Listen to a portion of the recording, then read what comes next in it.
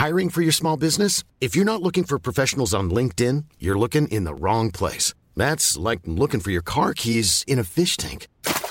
LinkedIn helps you hire professionals you can't find anywhere else, even those who aren't actively searching for a new job but might be open to the perfect role. In a given month, over 70% of LinkedIn users don't even visit other leading job sites. So start looking in the right place. With LinkedIn, you can hire professionals like a professional. Post your free job on linkedin.com/people today.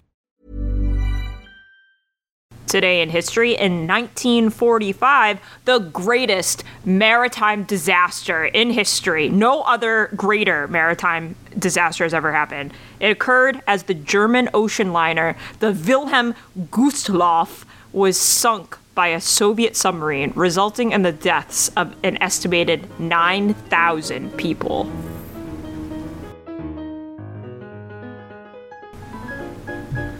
Welcome to What the Fuck History, where we discuss the wackiest and weirdest things that make us say, well, what the fuck history. I am your host, Zachary, and here's the part of the recording where I would love to yell Scotland forever, but in an act of kindness to editing Zach, I shall remain dignified and calm in my saying of Scotland forever. My name is Megan, and tonight I am going to be your resident UFOologist, because every time I read Wikipedia, they tell me that that is definitely a job. And I'm Matt. Today I learned that Casper the Friendly Ghost died of pneumonia. Holy shit. And I also learned that there's a diaper bed and breakfast in New Hampshire. A diaper bed and breakfast? And I hate it.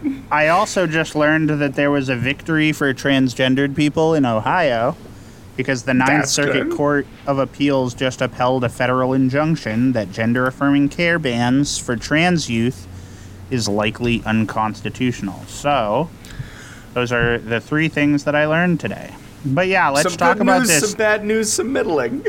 I mean, I want to go back to the diaper cafe. I was about to say the bad news is definitely the diaper B&B in New Hampshire. My friend who lives in Virginia sent me a post or sent me like a link to it, and she goes, "Hey, what the fuck is going on with you guys up there?" And I was like, "Dude, some people just want to be in diapers." And then I decided to cry. Yeah, no, I saw a blip about that, and I read two sentences, and I said, this makes me viscerally uncomfortable, and then I put it down. Yeah, it's not great. You know me, I'm not here to yuck anybody's yum. I say that quite often. Some we can yuck this yums one. need to be yucked. Yeah. This is a yum that needs to be yucked for sure. Yeah, I think that's okay. I think some yums do absolutely need to be yucked. Yeah. And this is one of them. Guys, if you listen to our podcast and you happen to be into diaper play, do us a favor and never mention it. And never, I don't want to hear it. I will automatically ban you from life. So here's my thing. Yeah. I have an opinion on this, and a diaper fetish? As a straight white man, I'm going to say it whenever I fucking feel like it. Okay.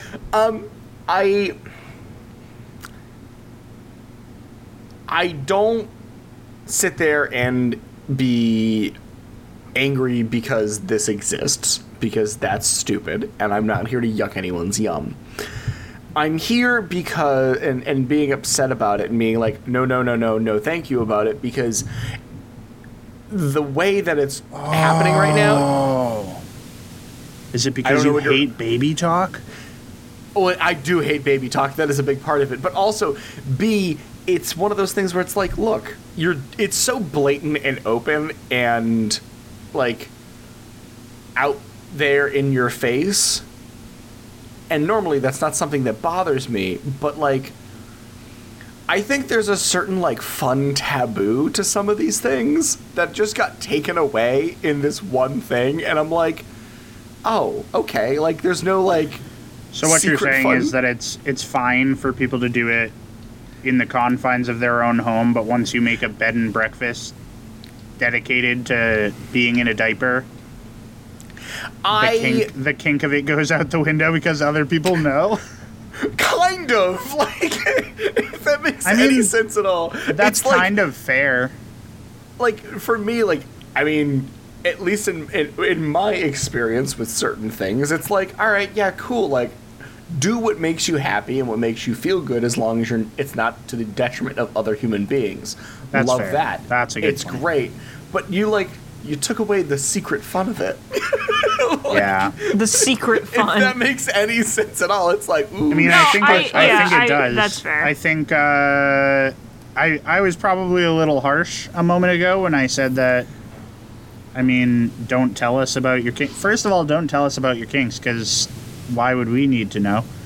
But also, like, I think I agree with Zach's point, which is, like, if you're not hurting anyone, unless that's, like, the kink involved, if you're not hurting anyone without every party's consent, yeah, then you're free to do whatever makes you happy in life. Yeah, absolutely.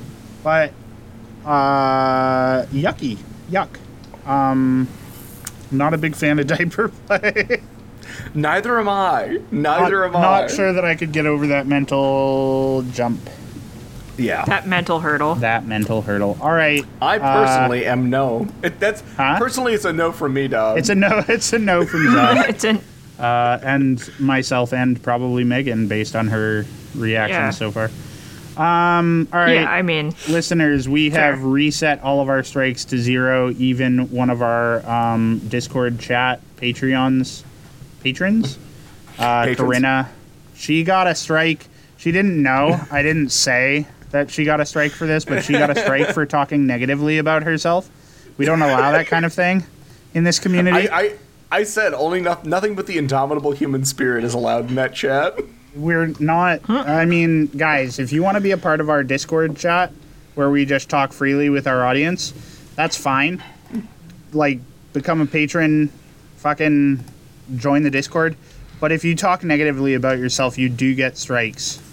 But I did wipe out the strikes, so we're A-okay. It's been reset. It has been reset. We also played a fake game of rock, paper, scissors to determine the order. And tonight the order is me, and then after me is Megan, and then after Megan is the last member of the triumvirate. So it would be Zach in this case, because there's only 3 of us, and thus it could only be Zach. Does that make sense? There could only be one Highlander. Does that make sense, friends? I mean, maybe there's like another person that we don't know about. There could be. A secret 4th member? Steve is... A secret 4th member. Steve is kind of like the secret 4th member. He's the D'Artagnan of the Three Musketeers. Was that right? It's been a while since I've seen. Yes. D'Artagnan is like the 4th member of the Three Musketeers, right? Yes. Okay. I wish I had ever read it. I'm gonna start. Okay. Tonight, I'm talking about, instead of a gentleman crimesman, which is Zach's territory, I'm talking about a gentleman warsman.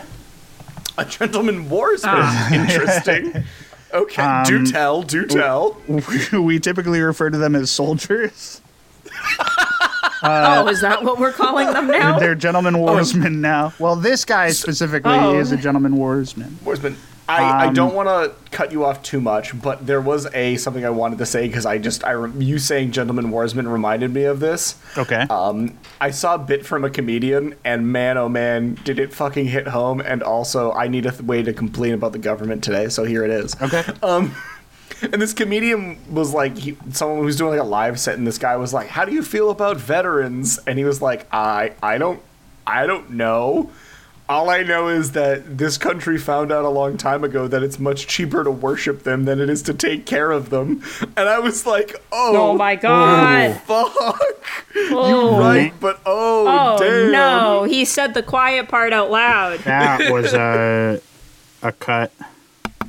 And that's all. That's all I wanted to say, because I was like, man, you're right. And again, I need a way to complain about the government today. So here it is.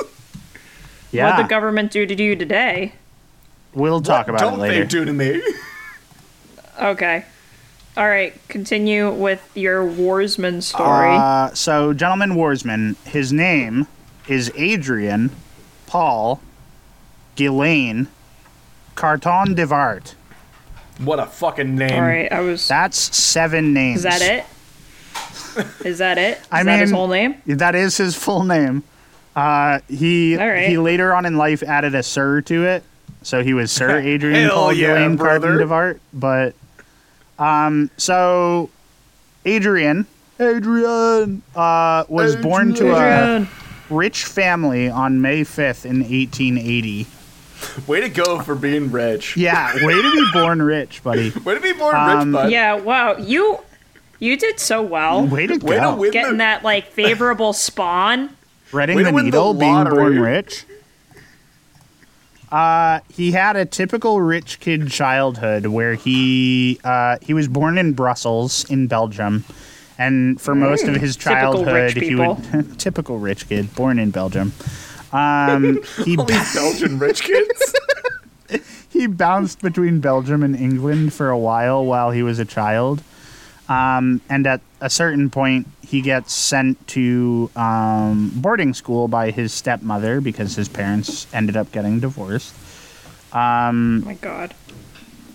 It's a whole thing. I didn't feel like I needed to get into it to talk about now this. that's some middle class shit right there. That is some middle class shenanigans, unless you factor in the fact that his rich father had a mistress. Well, I don't know if that's the case because I didn't bother. Yeah, he's rich. He's supposed to have mistresses. It all of a sudden becomes upper class when you take that into account. Yeah, that's why it's a mistress and not a side hoe. Right, exactly. Yeah, true.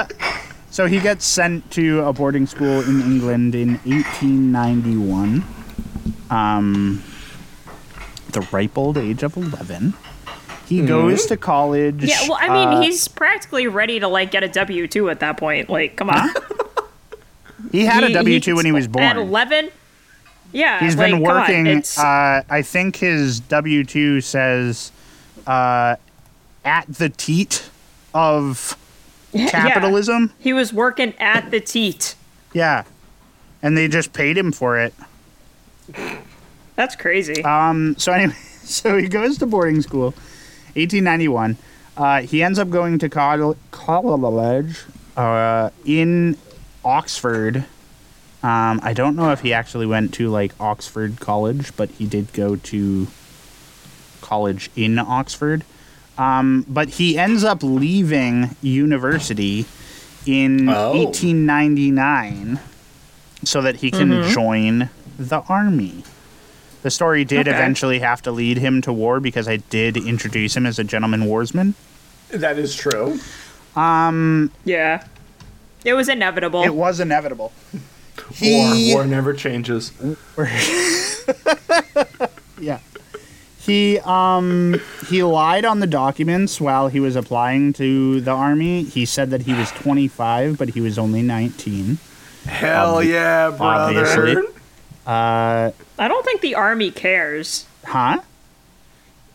I don't think the army cares back in the day. I mean, not really. Back in that time, probably not, or a little bit less so. Actually, no. The U.S. Army loves feeding 18-year-olds to the meat grinder. They love it. So he ends up serving in what's called the Boer War, B-O-E-R, not B-O-A-R, and I could be mispronouncing it. It could be Boer War. Anyways, the Boer War. It's a war which was held between the British Empire and 2 colonies in South Africa that were the Boer colonies. Yeah. But unfortunately for Adrian, he ends up getting injured very early in the war.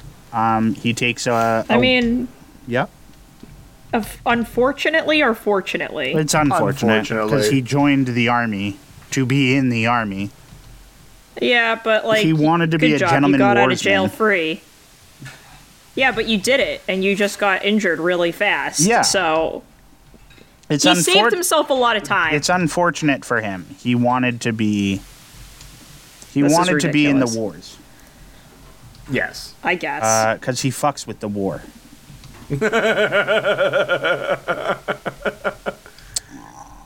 So, anyways, where am I in my script? In my little notes? In your notes. In my notes. Where am I in my notes? So, unfortunately for him, he does end up getting injured early in the war. He takes a wound to the stomach, and he also takes a wound to the groin. And the British Army... Two bad places to get injured, I guess. They are bad places to get injured. The British Army sends him home to his father, and his father had not been aware that he left school to join the army. Oh, okay. Papa, yeah. I have bad news. I've been injured. And he's like, at school? Papa, No. I have 2 bits of bad news. Tell me them both. I left school and got shot twice. No. Hold on. Hear me out. That actually goes, Papa, I have bad news. 2 things. What? 1, I left school. 2, you're never having a grandchild. Well, I don't know that his ball sack got shot off. He did just get shot in the groin. I know, but look, this is a comedy history podcast, That's so I'm fair. just going to be no, like, you're absolutely right. he got shot in the dick. Papa. Whoa. He got shot directly in the dick. I'm actually now looking up whether or not he had kids. Exact injury. No, I'm not looking up whether, like, I want to see pictures of this guy's sack after he got shot. I want photo evidence. I want photo evidence of him having been shot in the balls. So anyways. I want to see it. So he goes home. His father is very angry that he had left school to join the army, but ultimately decides to let him stay in the army. Okay. Adrian recovers and gets sent with a unit to India in 1902. And part of his recovery was him focusing on his physical fitness.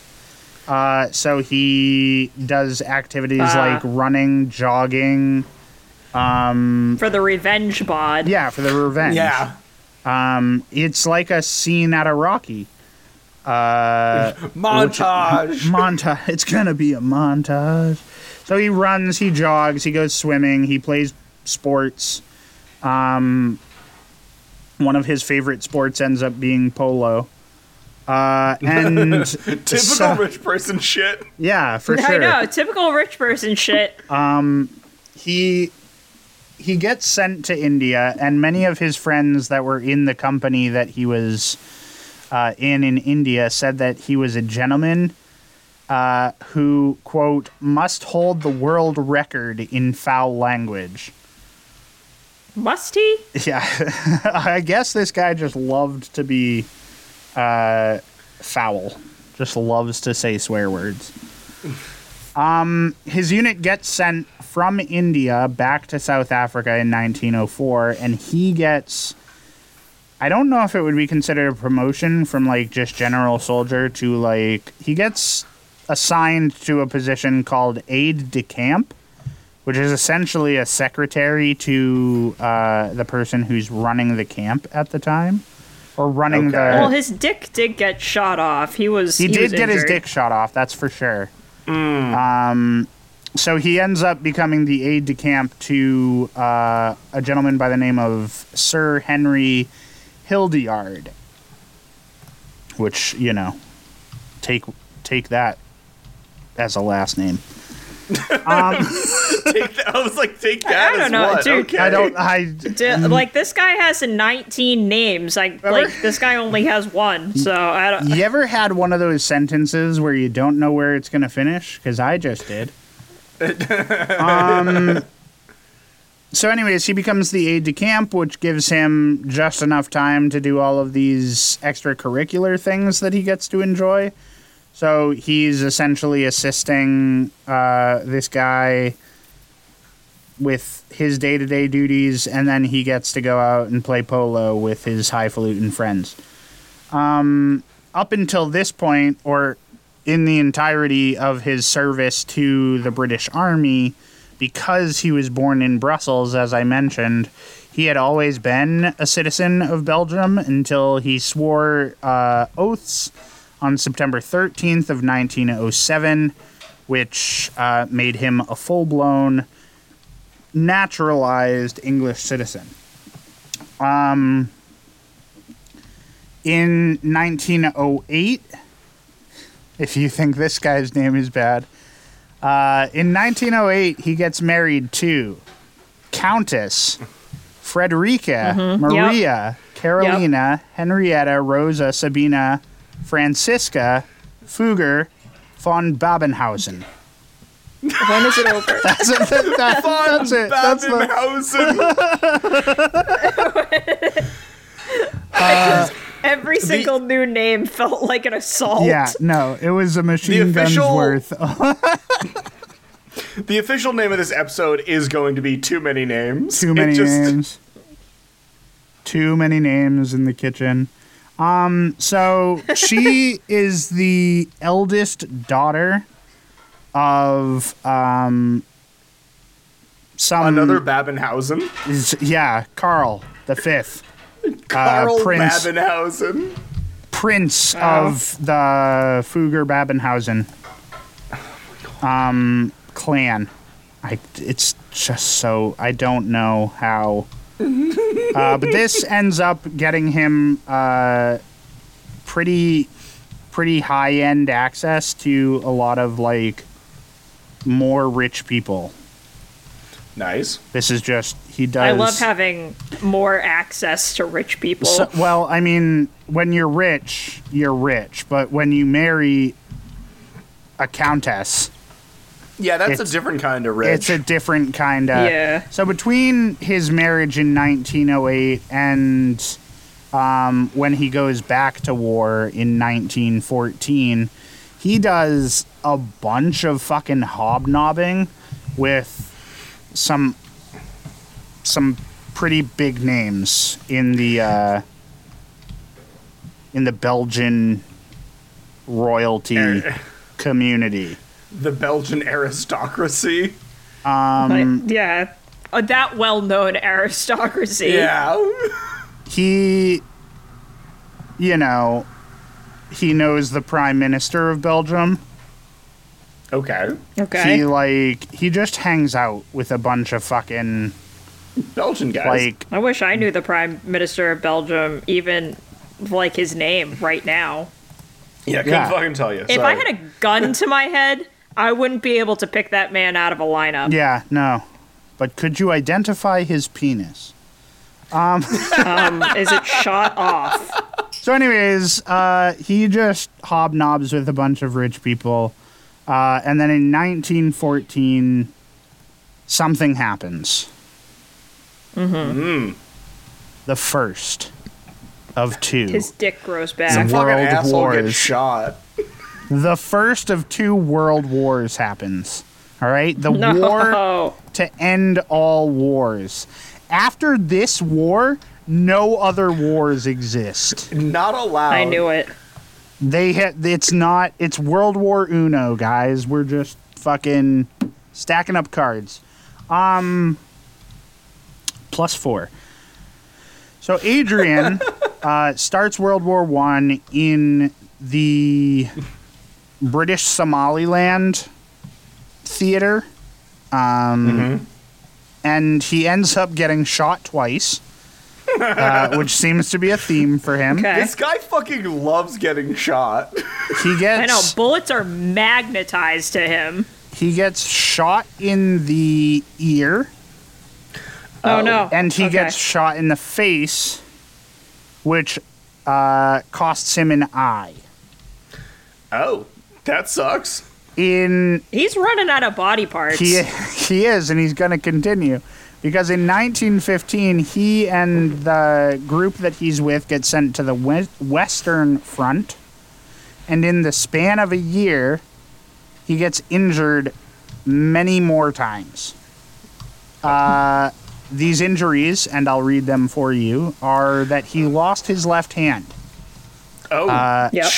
Before he lost his left hand, though, a doctor refused to amputate on him, and so he ripped his fingers off himself. Why?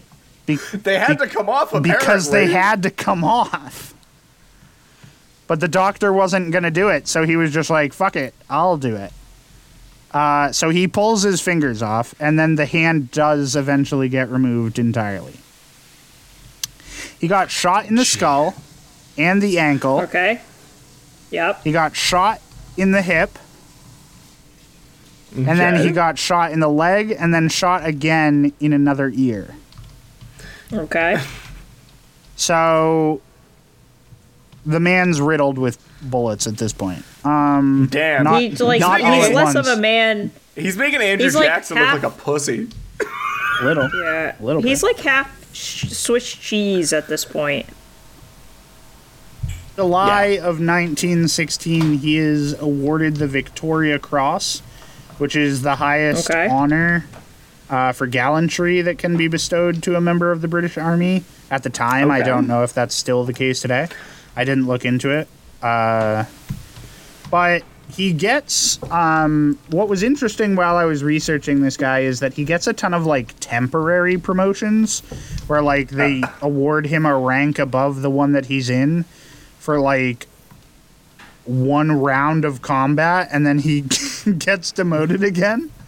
Why? I don't know. But he gets a lot of these temporary promotions, and then just before the end of the war, he's given the command of an entire brigade. And one of the members said that they were scared to have him as a commander because he was known as, quote, a fire eater, missing no chance of throwing the men under his command into whatever fighting happened to be going. He's like, if I have to be filled with holes, you have to be filled with holes. If I get to be made of Swiss cheese, exactly. Yeah. If I'm made of Swiss cheese, you will be made of Swiss cheese. You too. And we will be the Swiss cheese brigade. The cheese brigade. The cheese brigade. The cheese brigade. They will fear us. Are you good? Yeah, we're good. I guess. Are you good over there? So after World War I, sorry, it just came to mind the whatever her name is, Kunk or whatever, where she was like, they were being very pessimistic, calling it World War I, huh? And the guy's like, well, I didn't think they thought there'd be a second war. So it was just the World War then, but we've called it World War I because there was a second. Anyways, he was asked about the war. Yeah. Given the fact that he got shot so many times, and he said, he's quoted as saying, frankly, I had enjoyed the war. Right. Which is crazy. Are you sure? Huh? Are you sure that you enjoyed it? That's what's weird about it, right?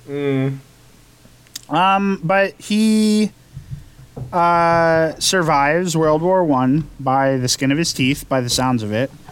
And he ends up getting sent to Poland, and I'm gonna take a page out of Zach's book, and I'm gonna leave the rest of this man's life story for the next time that we record, because there's a lot to talk about, and I've already been talking for a long time.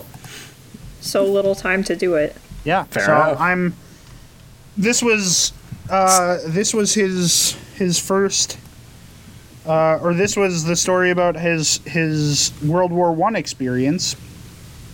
Next time, I get to tell you about his World War II experience. Stay tuned. You'll figure out how many more holes and where he got them next time. Yeah, next time on Dragon Ball Z. Next time on Dragon Ball Z. How many more holes? Can we just talk? Well, how many more names? Can we just talk about this woman's name for half a second? Countess. Sure. Frederica. Countess. Maria. Carolina, Henrietta, Rosa, Sabina, Franziska, Fugger, von Babenhausen. That's like 10 names. It's so many names. It's an uncomfortable amount. That's so many. Names. It's a good amount of names. Good amount of names. It's a good amount. All right. So anyways, that was my story. And now I go next. You do go next, as per the written instructions. As per the written instructions. I've named my story A Strange Encounter. Yes. Okay. I know that that's not a spicy name. I mean, it depends on how spicy your story is. They don't all have to be spicy names, Megan. That's true, but I pride myself on the spice. Fair enough. She's the Spice Queen. So, the Spice Queen. So, the United States has a lot of alien encounters. Oh, I thought you were going to say to answer for. It has... Zach it also has a lot to answer for. I know. Tonight. At any point in time, Zach is waiting I just for really an need to know. To be like, what did it do to you today? It doesn't matter. Like, okay, you're right. It doesn't matter. Every day is violent. Yes. So it has a lot to answer for, and it has a lot of alien encounters that it also needs to answer for. I'm going to make up a stat here, and it's going to shock you. 1 of every 2 people in the United States has been abducted by aliens, so thank you for telling me that it's a made-up stat. 1 out of every 2 people in the United States has been abducted. So if you and your friend are standing next to each other, and you haven't been abducted by aliens. Yeah, one of you has. Even when we're on a budget, we still deserve nice things. Quince is a place to scoop up stunning high-end goods for 50 to 80% less than similar brands. They have buttery soft cashmere sweaters starting at $50, luxurious Italian leather bags, and so much more. Plus, Quince only works with factories that use safe, ethical, and responsible manufacturing. Get the high-end goods you'll love without the high price tag with Quince. Go to quince.com/style for free shipping and 365-day returns. Hey, Dave. Yeah, Randy. Since we founded Bombas, we've always said our socks, underwear, and T-shirts are super soft. Any new ideas? Maybe sublimely soft. Or disgustingly cozy. Wait, what? I got it. Bombas. Absurdly comfortable essentials for yourself and for those facing homelessness. Because 1 purchased equals 1 donated. Wow, did we just write an ad? Yes. Bombas. Big comfort for everyone. Go to bombas.com/ACAST and use code ACAST for 20% off your first purchase. So the Kelly Hopkinsville encounter is a little different than your run-of-the-mill I was taken into a UFO and only have vague memories of what transpired event. Yeah. So on the evening of August 21st, 1955, when there were no home security cameras, 5 adults and 7 children arrived at the Hopkinsville, Kentucky police station, claiming that small alien creatures from a spaceship were currently attacking their farmhouse. Oh, jeez. Okay. Like, they were, like, in the process of attacking the farmhouse.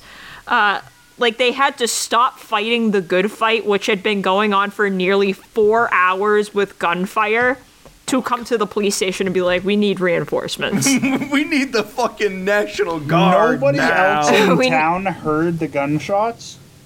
Well, this is in 1955 in rural Kentucky. Yeah, so what you're saying is that their cell phones didn't work?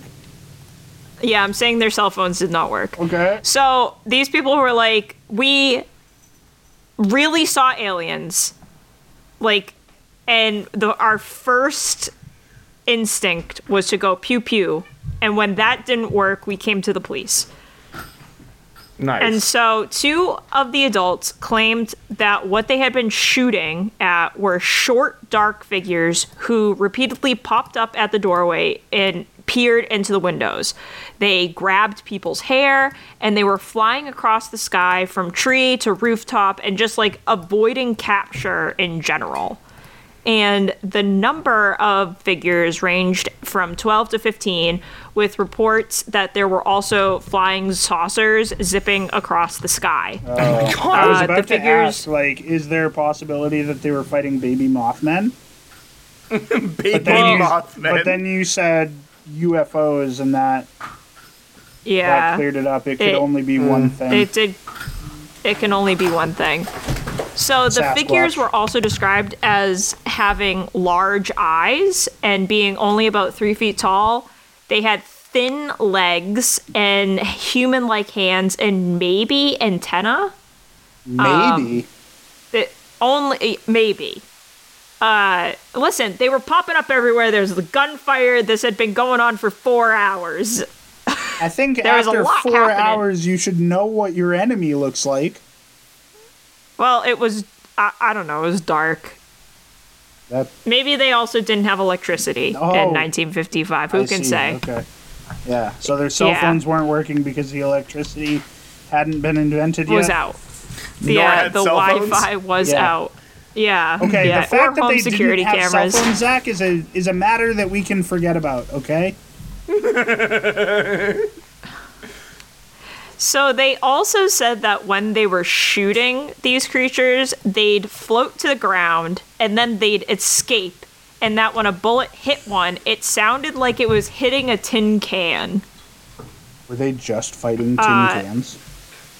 Maybe they're just fighting tin cans. I was going to say, it sounds like, they think that scarecrows are, like, aliens or some shit.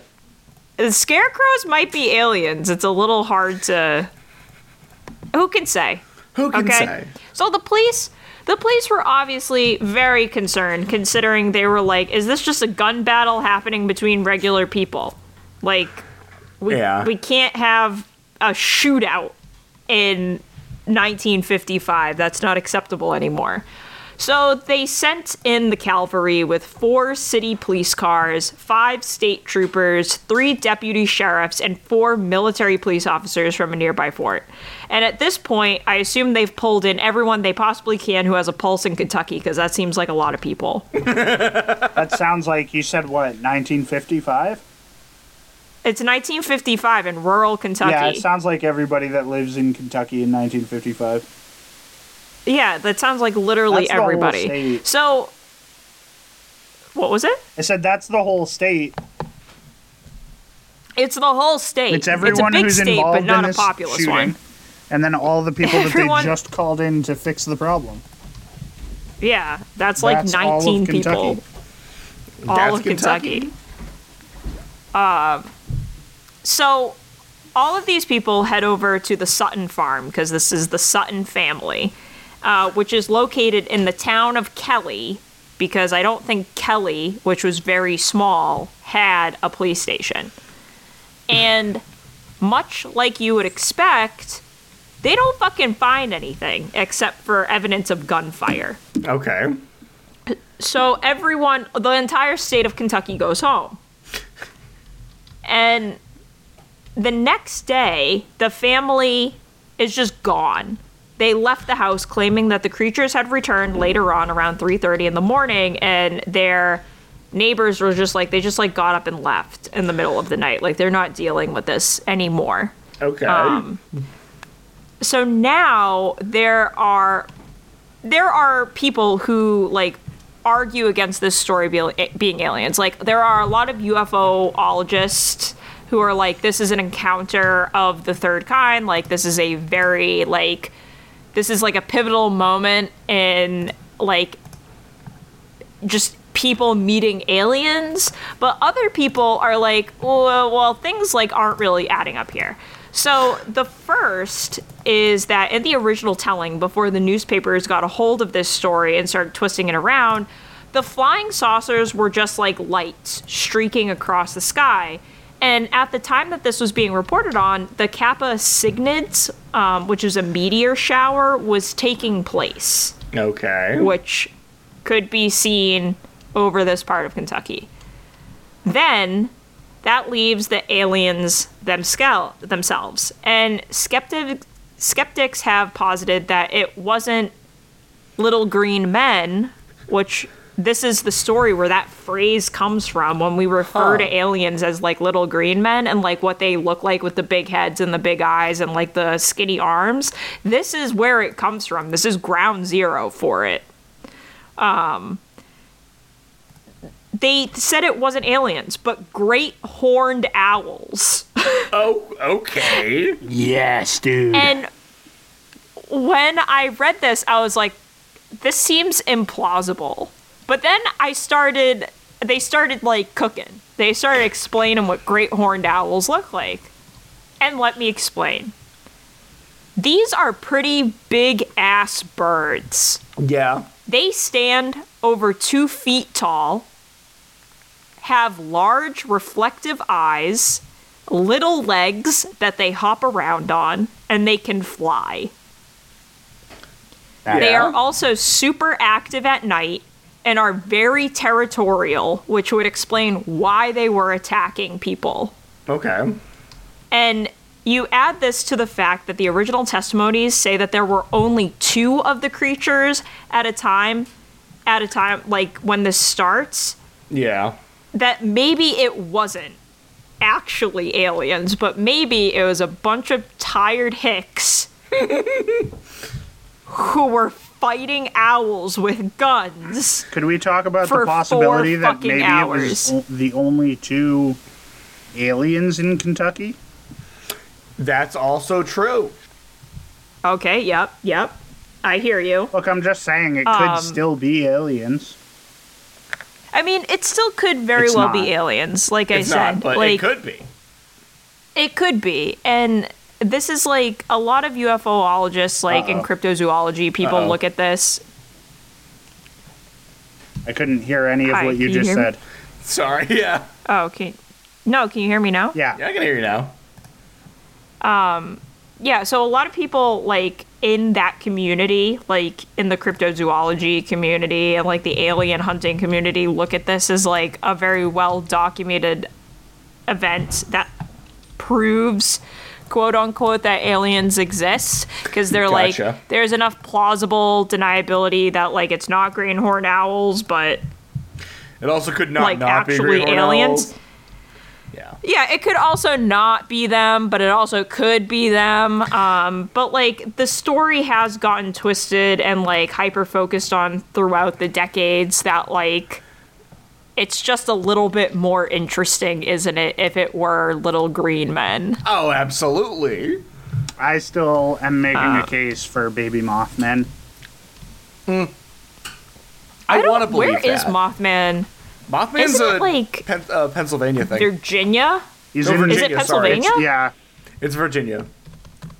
It's Virginia, right? I'm sorry I blasphemed against Virginia and Mothman. Let's be honest. Cryptids can fucking vacation too, all right? Maybe. Where is Mothman Festival? Maybe Mothman decided to take his babies to Kansas, and they decided to terrorize some hillbillies. I'm gonna go. Let's go to Mothman Festival. Fuck yeah.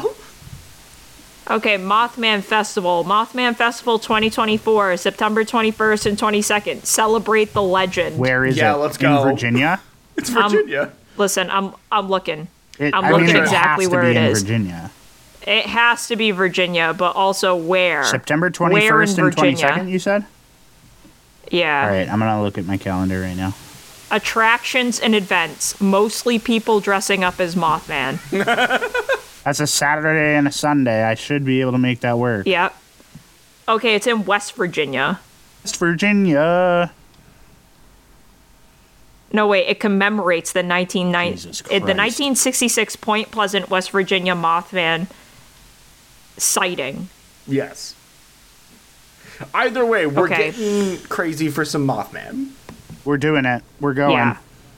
Let's do it. Where is the FAQ? Where is it located? FAQ. Okay. FAQ, for those of you that don't know, stands for fuck. It's held annually in downtown Point Pleasant, West Virginia, and features live music, merchandise. We're going. food trucks, cosplays, speakers, and of course, us. Cool. We're going.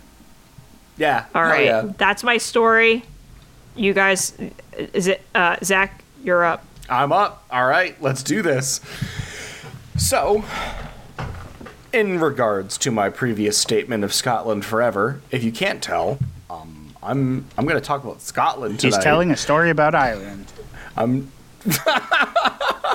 mean, okay. He's telling us. No, but also the Irish do kind of come into play with, like, a lot of times when you talk about Scotland, because the British suck. Yes.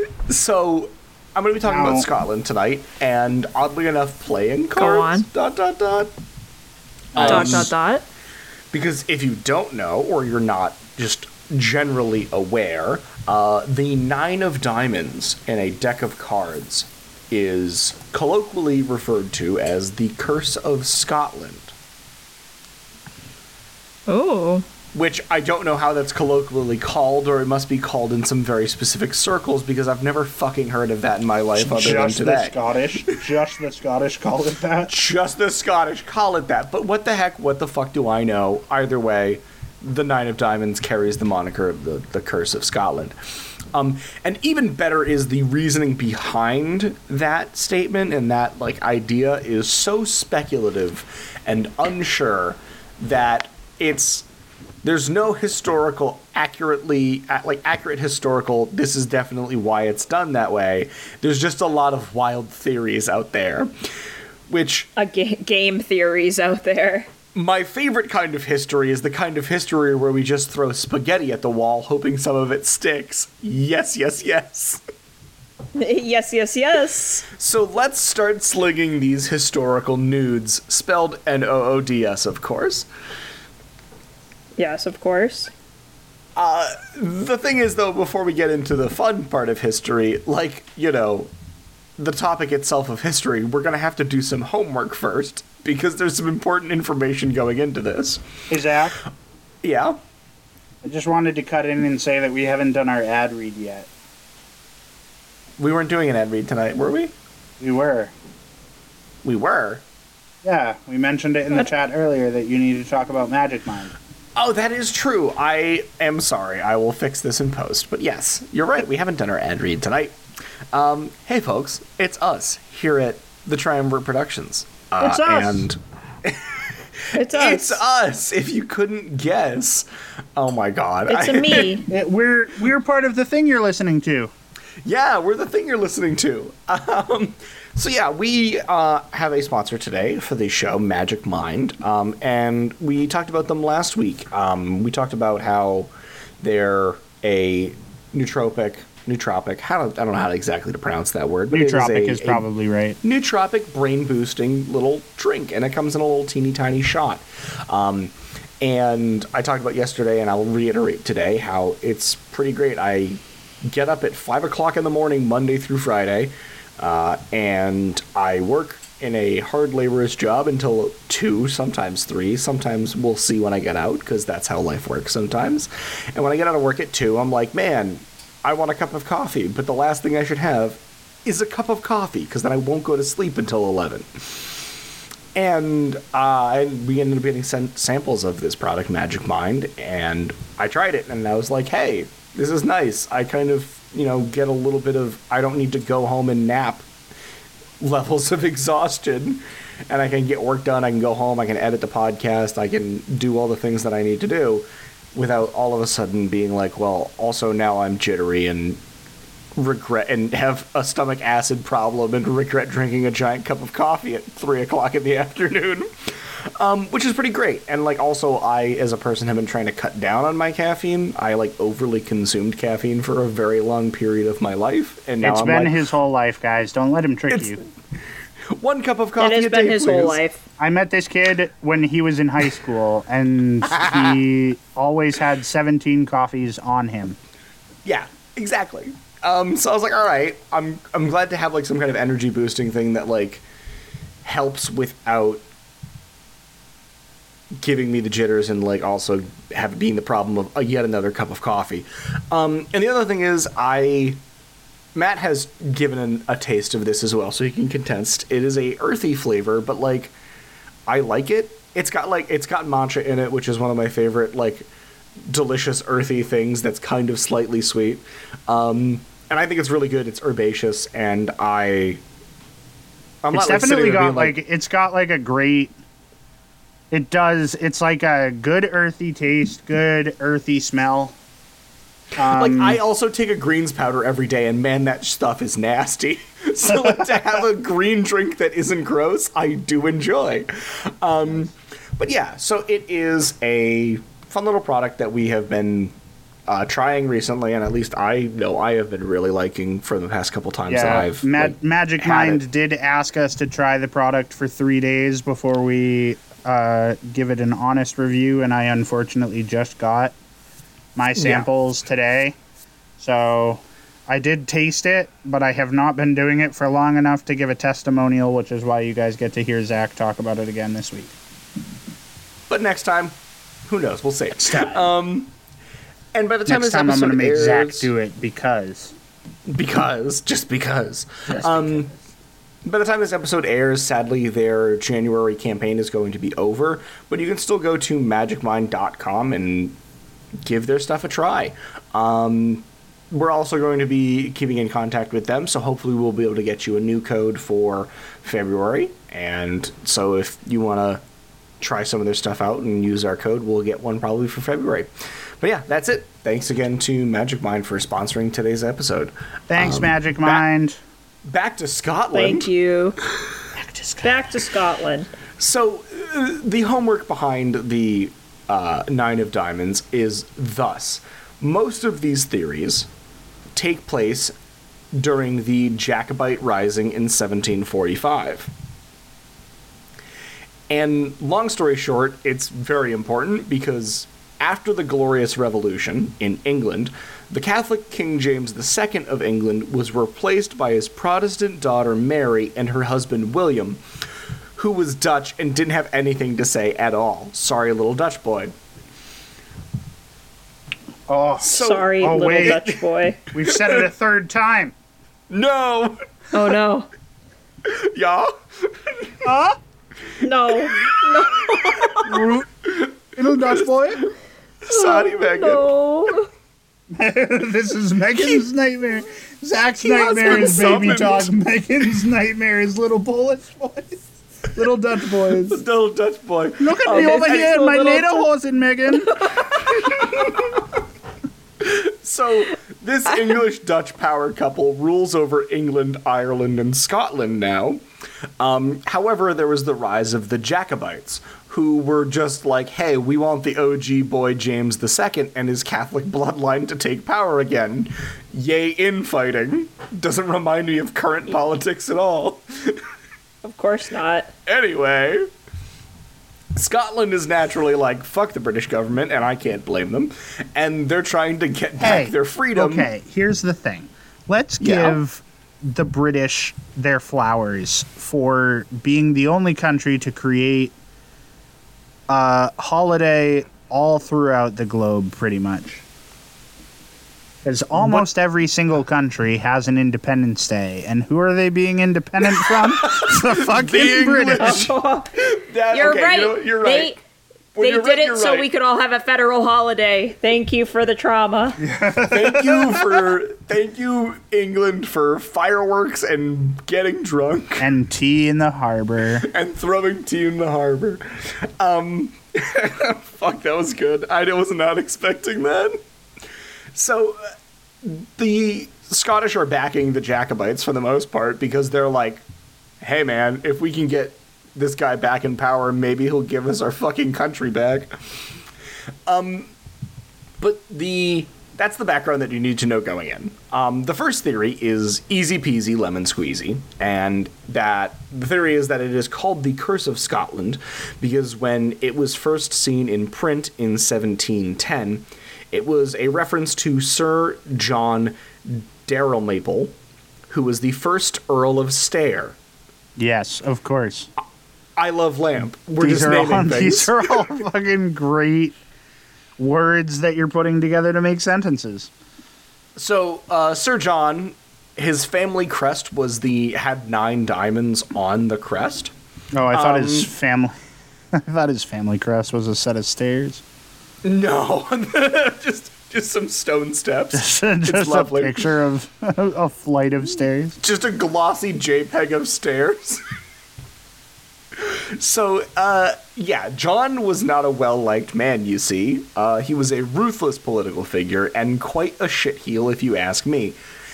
He was most notably known, that's a bad phrasing, but I put it in my notes, so I'm reading it.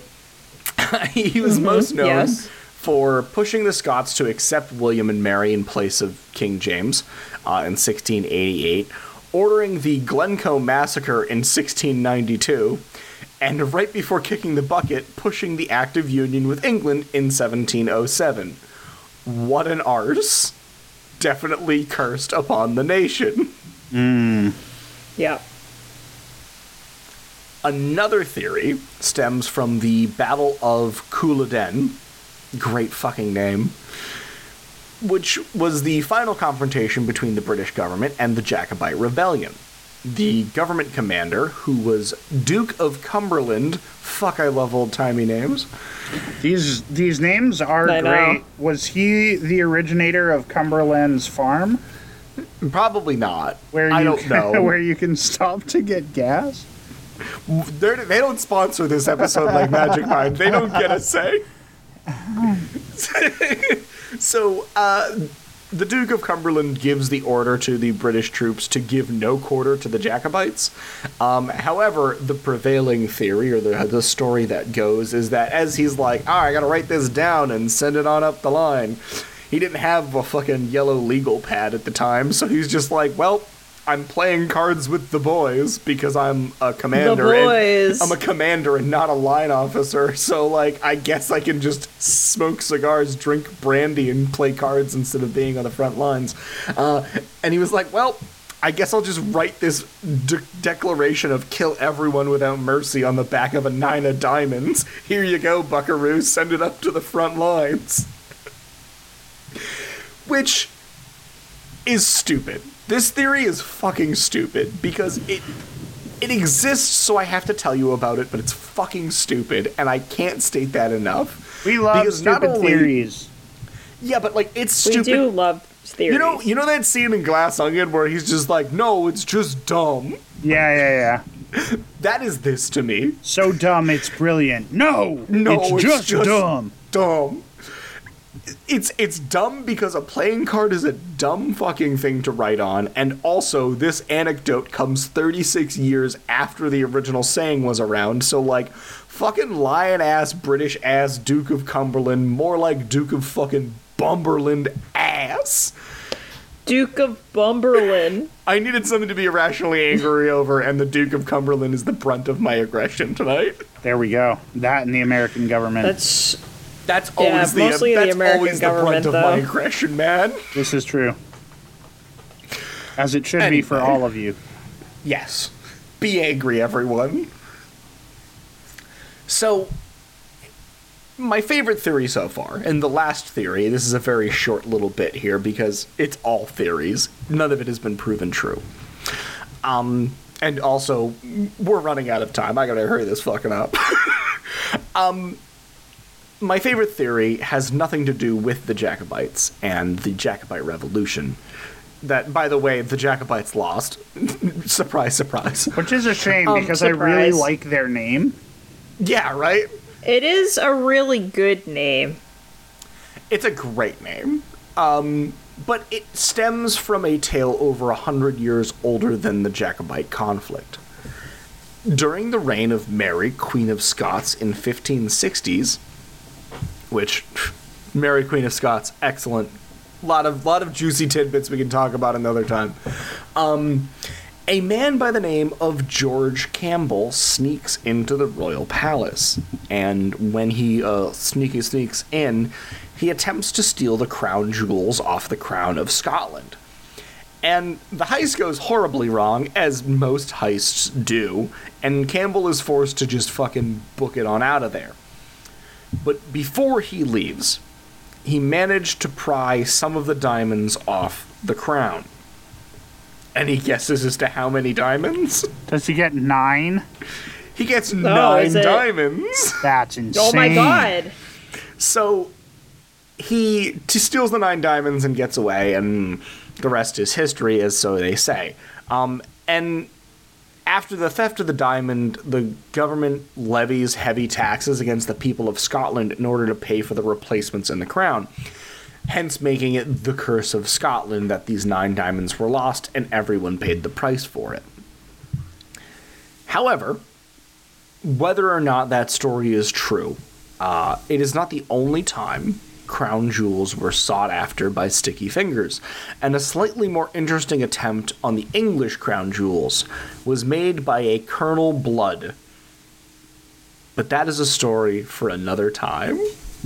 Goodness gracious, he always does this to us. I can't believe you're both doing it. I can't believe you're both doing this to me. Ugh. I know, right? This is like it's a semi-related part 2, Colonel Blood, which, by the way, that's the best fucking name ever. I know we say that a lot, but like Colonel Blood, it is a good name. Beat that, please. It's not nearly as good as Countess. I'm not even gonna try it. Yeah, don't even try. But yeah, so the Curse of Scotland, the 9 of Diamonds, on a deck of cards, has been believed to be there for a number of reasons, or the meaning behind it has a number of theories that go with it. Again, my favorite is the crown jewels, because I love heists. Who doesn't love the term crown jewels as well? That's true, too. It's a great... With that, I finish my theorizing thus, and Matt, I won't even cut you off, I'll just jump right into it, because... It's been a long time. It's been a long time. It's been a while since I said sorry. It's been a while. But yes, thank you very much, all of you, for listening. We love doing this show, and we can't do this show without people like you listening. So thank you so much. It is amazing. A few things before we jump off. Please, we'd love it if you followed us on our socials. You can find us on Instagram at the triumvirate _Productions. You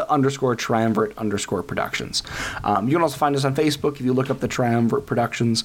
We do have a Patreon that is open and available. We have a $3, a $5, and a $10 level that gets you a whole bunch of different bonuses, including After Dark extra bonuses, uncut episodes, and the other thing is access to things that we like to try out before we send them out to the public. As Matt alluded to at the beginning of this episode, we now have a Discord channel that we are trying out with some of our Patreon members. The goal is to eventually open that up to the public, so you don't need to pay the Patreon membership in order to chat with us, but we like to test things out with the more exclusive group of the Patreon before we just start throwing things out willy-nilly. So if you kind of want to be on the jump at that stuff at the beginning, head on over to patreon.com/Triumvirate Productions and sign up. We also are starting some stretch goals, so if we end up making it to $150 a month in Patreon donations, we're going to do a historical D&D one-shot, which should be a lot of fun. We know there's a little bit of a crossover between a lot of people who like nerdy things like history and like nerdy things like tabletop RPGs. So we like to, kind of be there for all of it. But yeah, that's basically it in closing. So thank you again for listening, and thank you again for any of you who are Patreon members, or if you just, tell a friend. That also helps us grow. Shout out to the Patreon members that we've gotten to know over the past, It's so nice. So, I know. Shout out to Alex, yeah, it's been Brittany, Corinna, and Samby, who are our people in the chat right now.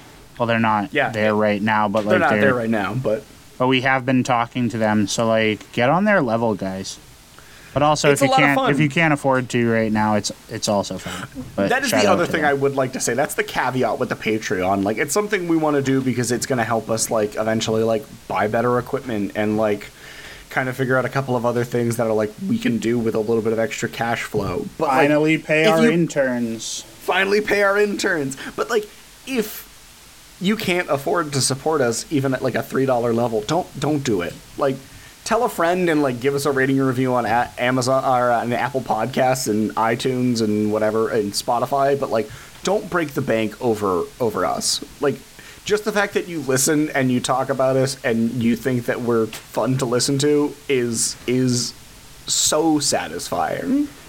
But so yeah, if you can support us monetarily, we love it. But if you can't, again, don't break the bank over it. Like, that's something I really want to iterate. Like, in this horrible capitalist structure that we have to live and grind through, don't make us a problem. We don't want to be a problem to you. We want to be something fun. And if you come up to us on the street and say that you went broke because you subscribed to our Patreon, we're going to be like, we told you distinctly not to do that. So, your fault. But that's it. That's what I got. I don't think that'll happen, but like if it does. No, I hope not. Just be prepared for us to be upset with you. We gave specific instructions. We specifically told you not to do that. We specifically said no. Why isn't anyone having fun? I specifically requested it. All right. With that, guys, it's been a long day. Not necessarily for me because I had a day off today, which is rare. But for the other two, so I will end the podcast as I always do at this time of night with the same sentence that I have said since episode 1. Say it with me at home, folks. What the fuck, history?